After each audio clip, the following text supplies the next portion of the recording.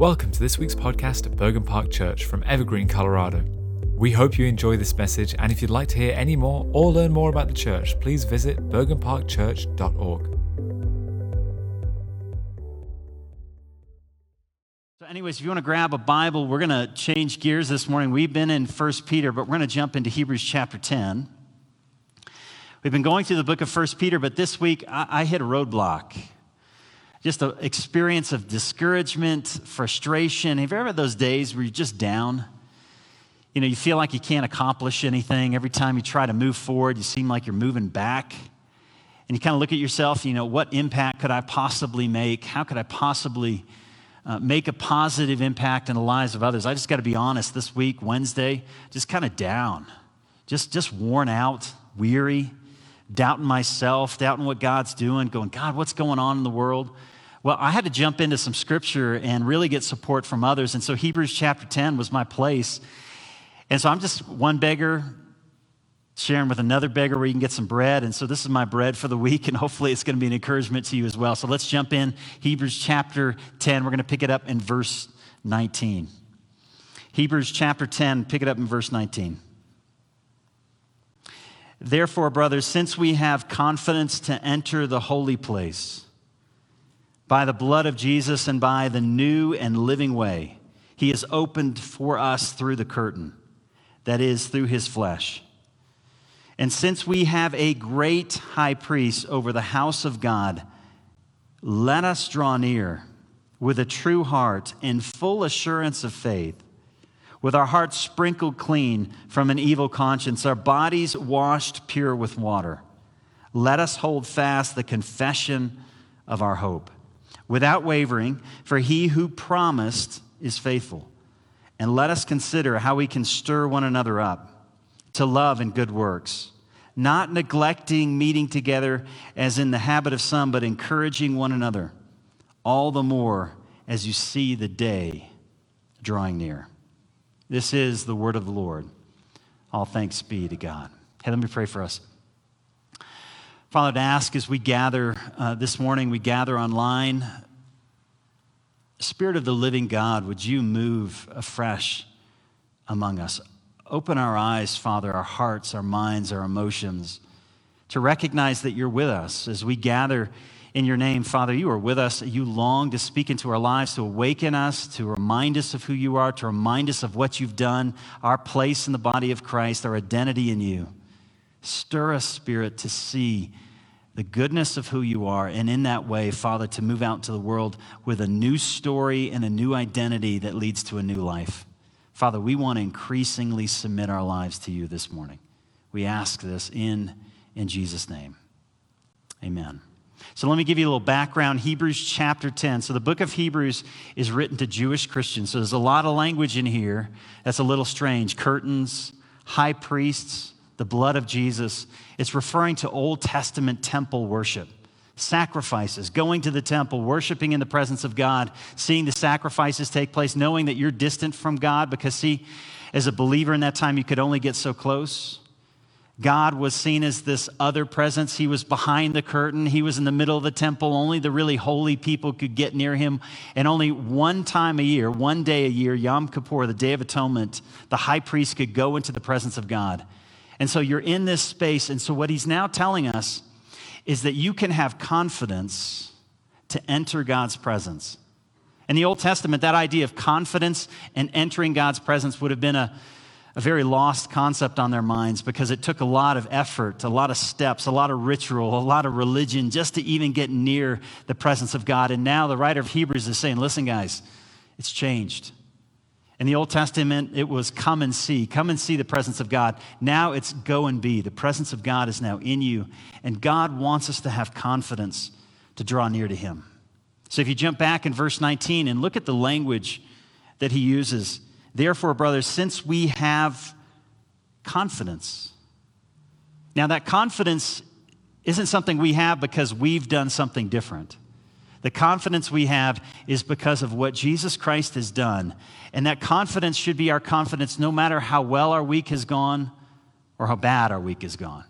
No matter if we're walking in feeling good, feeling pretty, feeling smart, feeling wealthy, are feeling poor, or feeling broken, feeling ugly, it doesn't matter. The confidence is not in you. It's in God and his welcome of you into his presence. Now, for me this week, I needed a little bit of confidence. I don't know if you've had a moment. Hopefully you guys haven't, but I had a moment this week. I just didn't have a lot of confidence.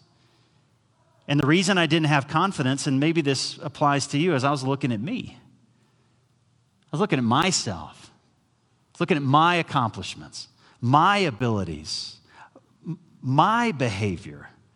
And I thought, why would God want me? And see, the focus of the passage is not, hey, let's get our eyes off of you. Let's start focusing on the one who gives us confidence. So as he unwraps this passage in verse 19, notice where he takes us, since we have confidence to enter the holy place by the blood of Jesus Christ. He is the true sacrifice that cleanses us and makes us whole. And in God's sight, he says, you are my son, you are my daughter, and whom I love. With you I am well pleased. That's the confidence we have. To enter, watch this, verse 20, and I love the language, by a new and living way that is opened for us through the curtain, that is through his flesh. Now, for the Old Testament believers, the curtain was that which separated you from God's presence, the fullness of his presence, and where you were worshiping. And now he's saying through Jesus, that curtain has gone down. The sacrifices, they're done. Christ is sacrificed once for all. He's the sacrificial lamb. And he goes on and tells us, not only is he the sacrifice, not only is he the curtain, so God's presence now dwells in us, and we're not distant from God, but rather we can have confidence. He goes on in verse 21, since we have here's another word, a great high priest over the house of God. Therefore, let us, verse 22, draw near with a true heart in full assurance of faith, with our hearts, this is who we are now, sprinkled clean from an evil conscience and our bodies washed pure. Because of what Jesus has done, we should have full assurance, a pure heart, and confidence to come into God's presence. Discouragement, the goal of discouragement is to keep you from drawing confidently into God's presence. What the enemy wants you to do is to focus on yourself. Our world operates on the notion of you are what you do. That's the basic assumption of religion. The reason that Christianity, now religion is just a structure you put around your faith, but the concept of religion is you are what you do. And so if you do good things, you're a good person. If you do bad things, you're a bad person. Now the calling of the gospel is you are what Christ has done. That's a big difference, because everything in your life has been, hey, rewards based on good grades, good effort, good athleticism, good outward appearance, whatever it is, you are what you do. See, in Christ and in the gospel, we are what he has done. And so my confidence isn't in me as I approach God's presence. My confidence is in what God has done for me. And so the encouragement of this passage is we need to draw near. Because Christ has come, let us draw near with confidence. And again, what happened to me this week is because of the discouragement I was in, I didn't want to draw near. I wanted nothing to do with God. I'm a pastor. I'm supposed to, right? I'm paid to draw near. That's my job. But discouragement, what it did is it caused the narrative to start to change. And when the narrative starts to change and you're focused on yourself and you don't see his glory and you don't see his goodness, then you got to start getting this energy to build yourself up. And what the writer of Hebrews is saying is Jesus is better. Because see, many of the people that he's writing to were dealing with persecution. They had converted from Judaism or really seen the fulfillment of Christ as the Messiah. They put their faith in him, started following Jesus, becoming like Jesus, doing what he did. And now the world was pushing back. Their family was pushing back. Their neighbors were pushing back. They were losing out because they were following Christ. And the writer of Hebrews is saying, Jesus is better. Because as you look out in the world and you see a mess, sometimes your confidence can wane, right? We see the conflicts in our city. We see the conflicts in our politics. We see the conflicts in the church. We see the conflicts in our own home. We see the conflicts in us.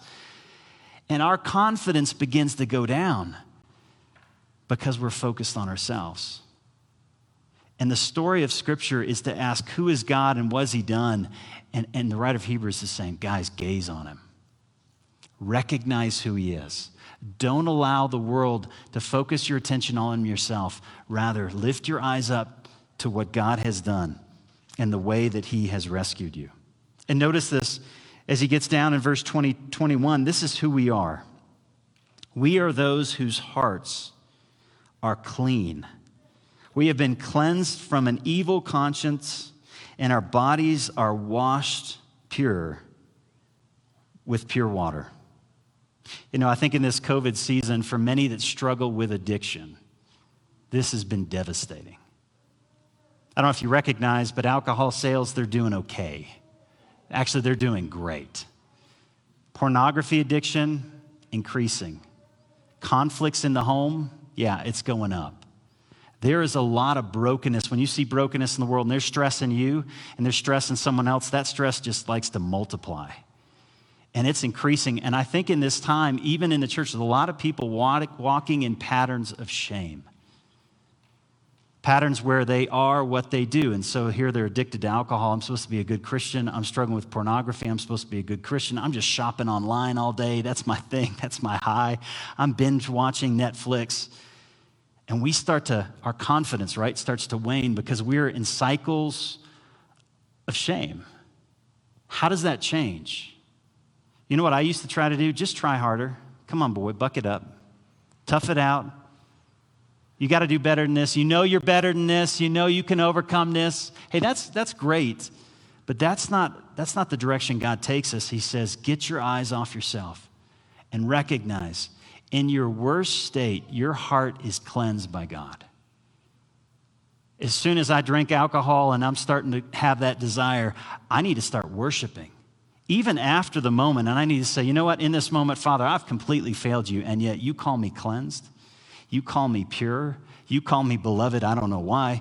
You call me cherished. You call me your son. You call me your daughter. You know what changes the story? What changes us is getting into the presence of God. And in his presence, he begins to rework us, to rework our affections and our emotions. But we have to be encouraged to draw near. And that's a fight. It's a fight. Because so often our flesh is used to draw near to broken stuff. And we're good at it, right? We, get in bed, just start binge watching something. We go to those things because it's a pattern. And we have to learn as a church to be discipled in a different way, which means to increasingly submit our lives each week to one aspect of who he is. And this week's, it's simply to draw near. Which means as a community, we have to encourage each other to draw near. Let me kind of unpack that for you. As I said, it's been a challenging week. And when I'm challenged, I talk a lot about community. But when I feel weak, I don't want to be around anybody. I isolate. I go off my corner and sulk. You know what I mean? You get in that space and you just, and you don't want to be around anybody. But here's what I need. I need to tell brothers and say, hey, listen, when I'm pulling back, you pull in. I'm going to say no, but I'm saying yes. You have to have people in your life who know your brokenness well enough. They're going to say, no, you know what? I know what you're saying, but I know what you need. And I'm not going to go on what you think you want or what you want to do. No, I'm going to press in to what you need. And this passage is encouraging us because of what Christ has done. Church, we have to be a community of people that encourages one another to draw near. Because there's going to be days where I am weak and you're strong, and I'm going to need that support. And likewise, you need my support on those days where you are weak. Are we a community that thinks it's our responsibility to take the people around us and help them to draw in? That's God's calling. You're not an observer. You're not a participant. You are an active member of the body of Christ. And in this community and in this time, we've got to be that for each other. And I need your help because we cannot do it alone. The first encouragement is let us draw near. The second thing he tells us, verse 23, watch this. Here comes these let us. You'll see these statements. Because of who Jesus is, there are three statements. The second is let us hold fast. Verse 23. What are we holding fast to? The confession, and notice, of our hope. Pressing into our hope without wavering, without swerving, for he, And I love this. He who promised is faithful. You've always, when you're reading Scripture, you've got to cling on to the good news moments. Now, what do I mean by that? We tend to cling on to the commands. We tend to see, okay, hey, I need to not waver. Geez, I'm wavering a lot. I need to hold fast to confession. Okay, I'm not holding fast. But realize what Scripture's trying to do is to show you the good news. And when you get the good news in you of who God is and what He's done, it moves us towards obedience. And it's those good news moments that leads us to a place of faith. So he says, first of all, hold fast to the confession in the languages of our hope. And see, our hope is built in the gospel, which means each day we have to be reminded of the gospel. And the gospel being the life, the death, the resurrection of Jesus, that in His life, He covers my brokenness. In His death, He covers the penalty of my sin. In His resurrection, He's given me new life. He's now at the right hand of God the Father as my high priest, interceding for me. And one day He's going to come back and be my hope that cleanses the world. I got to remind myself of all that stuff. If I'm going to walk out in the world that's trying to put discouragement on me, or if I'm in a community and I'm around people that are tearing me down, I've got to say, no, it's the life of Jesus that's my life. It's His death that's my death. It's His resurrection that's my power. It's His ascension that's my mediation, and it's return that is my hope. And I got to get excited about that. That is the confession we hold to. And notice he ends that phrase in verse 23. Why do we do this? Because He's faithful. God is faithful. He's going to carry through. Jason, stop focusing on your faithfulness. Focus on His. And this language, hold fast, in the Greek, it means to tighten. It's the idea of taking a screw and driving it deep, holding something fast, tightening it down, fastening it so that it stays in place. And again, here's the problem, is we're doing that with something. In this season, you're doing that. You're tightening stuff, right? You're listening to some messages, some attitudes, some patterns, some behaviors, and what are you doing? You're just kind of sitting in it. You know what that does? It tightens it. It secures it. It beats it down. And those negative thoughts, negative experiences, and emotions, we're holding fast to something. He's just saying, stop holding fast to that. It's not working. You've got to hold fast, and again, to your hope. And in 1 Peter, he tells us we have a living hope through the resurrection of Jesus Christ. And we have an inheritance that can never perish, it can never spoil, it can never fade, but it's kept in heaven for us who through faith are right now shielded by God's power. We have to have those places of hope to run to, because so often discouragement wants to take us in a different direction. And as a community, are we committed to each other to be that word of encouragement, to lift each other up? You know, I heard a great leader this week. He said 80% of the time when you're dealing with a conflict or a problem at work or in the house, 80%, I was blown away by this, 80% of the time what that situation needs is encouragement. Now, I'm a 10% guy, if you know what I mean on that. When it comes to encouragement, I think the problem needs 10% of the time we need encouragement, 90% of the time we need a little bit of butt whooping, we need a little honesty, we need a little intensity, we need a little, hey, do you see the problems? Do you know what you just did? Don't you realize I've talked to you 100 times about this? What in the world is your problem? Can you get it together? And what I realize is that's the brokenness of sin. If we were in a world in the presence of God, encouragement would be the way of life. But in our culture, because you are what you do, we love to tell you what you just did. And we love to build a story of discouragement around it. And this leader, who's a much better leader than I am, says 80% of the time, what you really need to do in that moment doesn't mean you don't need to address things, doesn't mean you don't need to have that conversation, but you need to start and you need to move in with encouragement. Because see, what encouragement does is it draws the best out in us. Just as we talked about a few weeks ago, we need to honor one another. And we need to honor not just those that are around us that are in high places, but we need to honor each person because they're crowned with glory and honor, as the Psalms say. Likewise, we need to encourage one another. There's a great story in the 1500s. Martin Luther, who was kind of a leader in the Reformation, was facing this, it's called the Diet of Worms. It was located in Worms. And there was this assembly that was gathered together, and they were questioning what he was teaching. And what he was facing was death. If he was found a heretic, after this diet, he would go away and they would actually burn him on a stake. And as he was walking in, trembling, afraid, this German noble person took him aside, and these are the words that he spoke to him. 15:21. My dear little monk, thou hast today a march and a struggle to go through such as I nor other great captains have ever seen, even in our most bloody of battles. But if thy cause be just, son, go forth in God's name, for God will not forsake you. Luther, recounting that moment, said that word of encouragement gave him confidence. It gave him courage to stand before those assembled who were ready to take him down and say, guys, here I stand. I can say no more. When we speak truth into each other's lives, it builds the stability and strength that allows us to face the challenges before us. But are we a 10% people, or are we an 80% people? Sometimes the encouragement you need to start speaking is the encouragement to yourself. I am a highly critical person of myself, and I realize when you're like that, it shows up in your words to others. And God says, hey, the way you're going to love others is as you love yourself, meaning self-love is not wrong. Because to the degree you care for yourself well, you're going to care for others. And some of us need to repent because we just got this nasty attitude towards ourselves. And that's not the way God looks at us.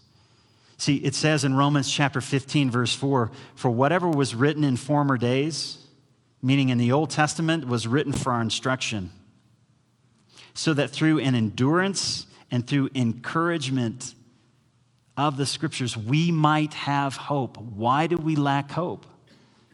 Are we finding time to have the encouragement of the Scriptures? It's the encouragement. And what's the encouragement? Listen on this. It's the story of God over time. Sometimes we get into those little passages, we're kind of in that narrow Leviticus passage or Numbers, and we're like, what in the world's going on? But we have to step back and see that through history, God has been faithful. And because God has been faithful, that word of encouragement comes to us, and we see how God, in his time, in those epochs of history, have spoken to men and women. And because he's spoken, they've been allowed to stand with hope and with courage. Hebrews chapter 3, verse 12. I love this. Take care, brothers, lest there be in any of you an unbelieving heart, leading you to fall away from the living God. But then it says, Hebrews 3:13, but exhort one another every day. Some translations capture it, encourage one another daily, as long as it's called today, that none of you may be hardened by the deceitfulness of sin. He's saying encourage each other daily, and so that you will not be hardened. Meaning, if I'm hardened, what do I need? I need encouragement. That's not my normal way of flowing. I tend to think I need law, I need commands, I need to get pushed. He's saying, no, the reason we get hardened is because we do not have that voice of encouragement in our lives. We've got to be that support for one another. I want to share this week, this weird situation took place, and some of you know about this. Some of you received an email from me, and it wasn't from me. It was from somebody else. But they were impersonating me and sending out emails to the church. And someone told me, that you should feel good about that because someone thinks you're important enough to impersonate. I didn't think about it that way, but I guess that's kind of true. Anyways. And the stuff in the email wasn't good. And here's what happened, and this is beautiful. One of the guys that got it called me, and he said, hey, Jason, I got this weird email. I know it's not from you, but I just wanted to make sure. And he said, hey, I'm reading this. It doesn't sound like you. It doesn't represent what you love. It doesn't represent your values. I just want you to know we love you. We care for you. We believe in you. And we're gonna support you through this. I've got to tell you, that was Thursday. Everything shifted. Holy cow. Because here's what I realized. What someone meant for evil, God uses for good. If we just encourage. All you got to do is see what we tend to do. The world says, hey, look at the person that sent the email and say bad things about him. No, that's not the way of the kingdom. The way of the kingdom is to pray for that person, to hope good things for that person, and to take that negative word and turn it around and say, you know what? I'm going to use this broken thing to draw me closer to God, to draw me closer to each other, to allow it to move me in a way that's going to encourage and lift up. And when he said those words, and that wasn't the only person this week. A lot of you reached out, and I appreciated that because it really did help. And I realized how quickly we can turn the narrative if we simply encourage and draw each other to that which is good. But that means we've got to have that hope and that goodness in us, right? We've got to be in the scriptures, in community, and in a place where we can stir one another up to love and good works, which means 1 hour on Sunday morning, it's not going to get you there. It's a good start, right? It's good. So when he says, and we're going to jump into this, do not give up meeting together. So watch verse 24. Here's the last encouragement. So let us consider how we can stir one another up to love and good works. Verse 25, not neglecting meeting together, as is the habit of some, but rather encouraging, which means to come alongside one another, all the more as you see the day draw near. 3 encouragements. Let us draw near, let us remain faithful, and then finally, let us stir one another up to love and good deeds. And when he says do not give up, neglect meeting together, this isn't enough. Now, it refers to gathering as a church, but you don't stir anybody up in here. You don't move each other towards love and good works. Now, that may happen as you're talking outside or you're connecting in the parking lot. But what he's saying is what we don't neglect is being in a community where you can do that for one another, where you're stirring each other up to love better and to do better because you already are better because of what God has done, which is the better work. And when he says that word stir in the Greek, it's kind of an annoying word. It describes what a fly does when you're trying to sit outside and you're eating and enjoying your time. This bug just won't stop. It constantly is coming around, reminding you, buzzing your ear, buzzing your food, landing on everything you don't want. To stir one another up means to provoke, but notice towards love. That we have to be so dedicated to loving each other and being committed to each other that we know our weaknesses well enough that you can come into my life, and when I'm pushing away and say, hey, I want to isolate, I want to run away, I don't want you around, say, no, Jason, I love you too much. I'm going to annoy you, but I'm going to annoy you in love. I'm going to get close, I'm going to get in, and I'm going to let you know what I think about you and what God thinks about you, because that's what we're called to do. Don't allow the comfort of community to run things. Allow your convictions in Christ to drive your relationships. So don't give up meeting, meaning we have to push into community where together, and listen, every one of you in this room is capable of this. This is not for trained ministry leaders. This is what the church does. This is how the church lives. And we have to build that for each other, because I'll tell you as a leader, I don't have enough wisdom to figure this all out in COVID. We're trying to shoot at targets, and once we shoot, we realize the target's already moved 10 feet or 20 feet or half a mile. And we need to be that for each other in a way that we're trying to build that for one another, encouraging each other, stirring each other for love. And then notice he says also for good works, encouraging each other to be our best.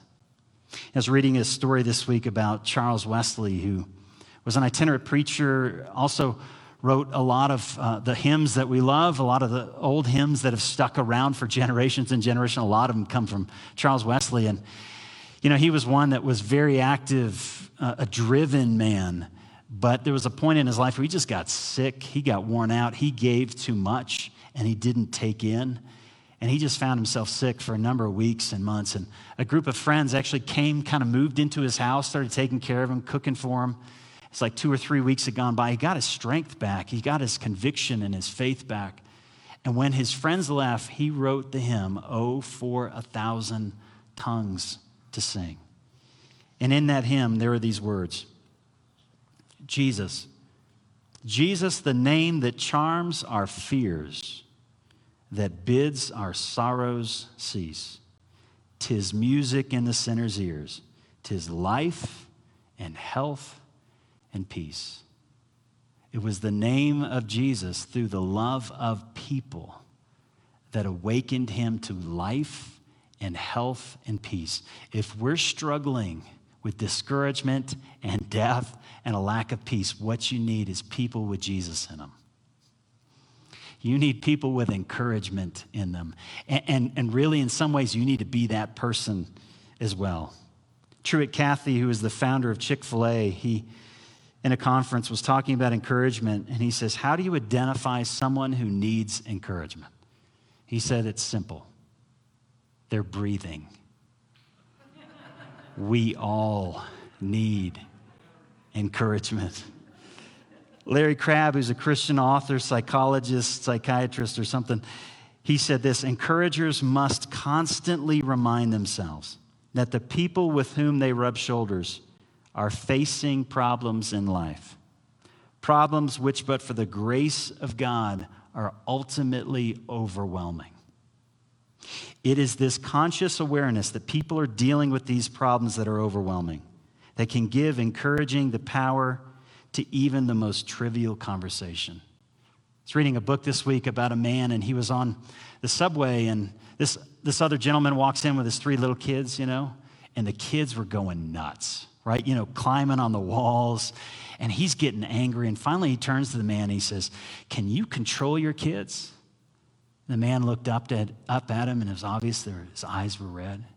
He said, I'm so sorry. My wife just passed away. And he said, in that moment, first of all, he felt like a jerk. But the narrative changed. It wasn't just that his kids were acting out. His kids didn't know how to respond to losing their mother. And here's a man that had no idea how to engage in life. And we don't know, do we, the stories of people that are living around us, whether it's in the church or simply in a store. When we see kids acting up or we see problems, what do? We tend to discourage. What if we shifted? What if we shifted and, like the body of Christ and like God was to us, we started to be the 80%ers who encourage and lift up and bring truth and hope? How might it change the way we engage in the lives that we live? Paul, the Apostle Paul, when he writes a letter, he often ends the letter by thanking people. Just, hey, thanks to this guy, he brought us lunch, and thanks to this woman and this person. And I love when you get to these passages, there are just these obscure people. And it's Romans chapter 16, verse 6. And all it says is, greet Mary, who has worked hard for you. Now, Mary's not the mother of Jesus. This isn't some Mary that's well known. This is just Mary. This is Karen. This is Sue. This is Paul. This is Phil. This is nobody.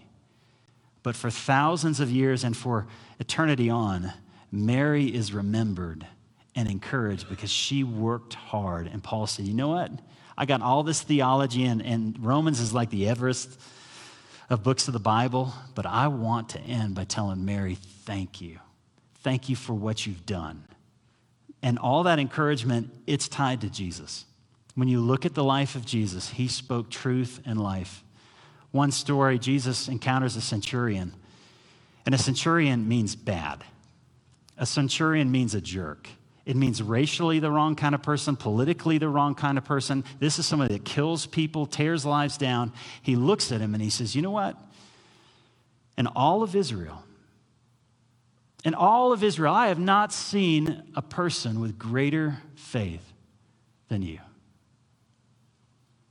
If he had a bad day, how do you think he walked away? He's like, what? Me? There's no way. The Jews hate me. Everyone around here hates me. I'm just a rotten, scummy person. And Jesus says, no, I want you to understand. I have not seen a deeper faith in anyone else than in you. There's a woman that was anointing his feet, and everybody had discouragement for her, right? It's too expensive. Don't waste it like this. What in the world are you doing? And he says, no. You guys need to shut up. This is beautiful. And what she has done is going to be remembered for generations and for a lifetime. To those that were being torn down, he lifted up. To those who felt like they were too far away from the presence of God, he spoke truth. And imagine if we, just each morning and each day and in community, we started hearing a little bit of that from the Spirit. Because here's what the Spirit wants you to know. Here's what God wants you to know. You are my son. You are my daughter, whom I love. With you, I'm well pleased. Realize that's what the Father said over Jesus before he had done anything at his baptism. before he had done any miracles, right? Before he had raised Lazarus from the dead and multiplied bread. Why did he say that? Because his identity was to drive his life. Church, that's what the gospel is. It's our identity that drives our life. And each morning we get up, even though we've kind of fallen, we've fallen down, we're angry, we've got to hear the voice of the Father saying, you are my daughter. I love you. I'm pleased in you, meaning I'm pleased that you belong to me. Now go forth in my name. That's the church. And that's what we need for each other. And I'm saying, I know I need it. I know I can't do it without it. And so let's be that community. In this season, election's coming, right? And all that's going to be going on. Let's not anchor down and secure that stuff, though it's important. Let's anchor down first in the hope of the gospel and allow that to drive us into everything else. Father, I want to thank you. Father, I want to thank you for the encouragement of this community. This is a community that lifts up. Bergen Park Church is a place where the discouraged get encouraged, where the broken down find themselves lifted up. And Father, I just pray as we move forward that would continue to define who we are. That, Lord, we would be those people 80% of the time that's seeking to lift up and build up and support, to honor one another, and to call out the Marys in life and say, thank you for what you have done. But Father, most of all, we recognize the encouragement we have is the encouragement that comes from you. Father, in our worst days, in our dirtiest moments, you've looked at us, even in our sin, and said, I love you. You are my beloved. I have cleansed your heart. And though your behavior displeases me, who you are, it pleases me. Father, I pray for anyone who's never cried out and said, Father, accept me on the basis of Jesus and Jesus Christ alone. I pray right now through the power of the Spirit, they would just welcome the gospel, welcome Jesus Christ into their life as a free gift of grace unto salvation. That Jesus, you've died for our sins, you've risen again, and you're going to come back as our hope. May we claim you as the center of our lives and our foundation. Help us to move forward this week with the encouragement of who you are before our eyes. We love you, Father, in Jesus' name. Amen. You guys stand. I'm going to sing the blessing over us. Next week, I may have to get Burke to come up here and sing it in its original form, but y'all stand and just receive this blessing. Have a great week, and we'll see you soon. So Lord bless you and keep you, and make his face shine upon and be gracious to you. Lord turn his face toward you and give you peace. Let's sing it one more time. Y'all sing it out. So Lord bless you and keep you, make his face shine upon and be gracious to you. Lord turn his face toward you and give you peace.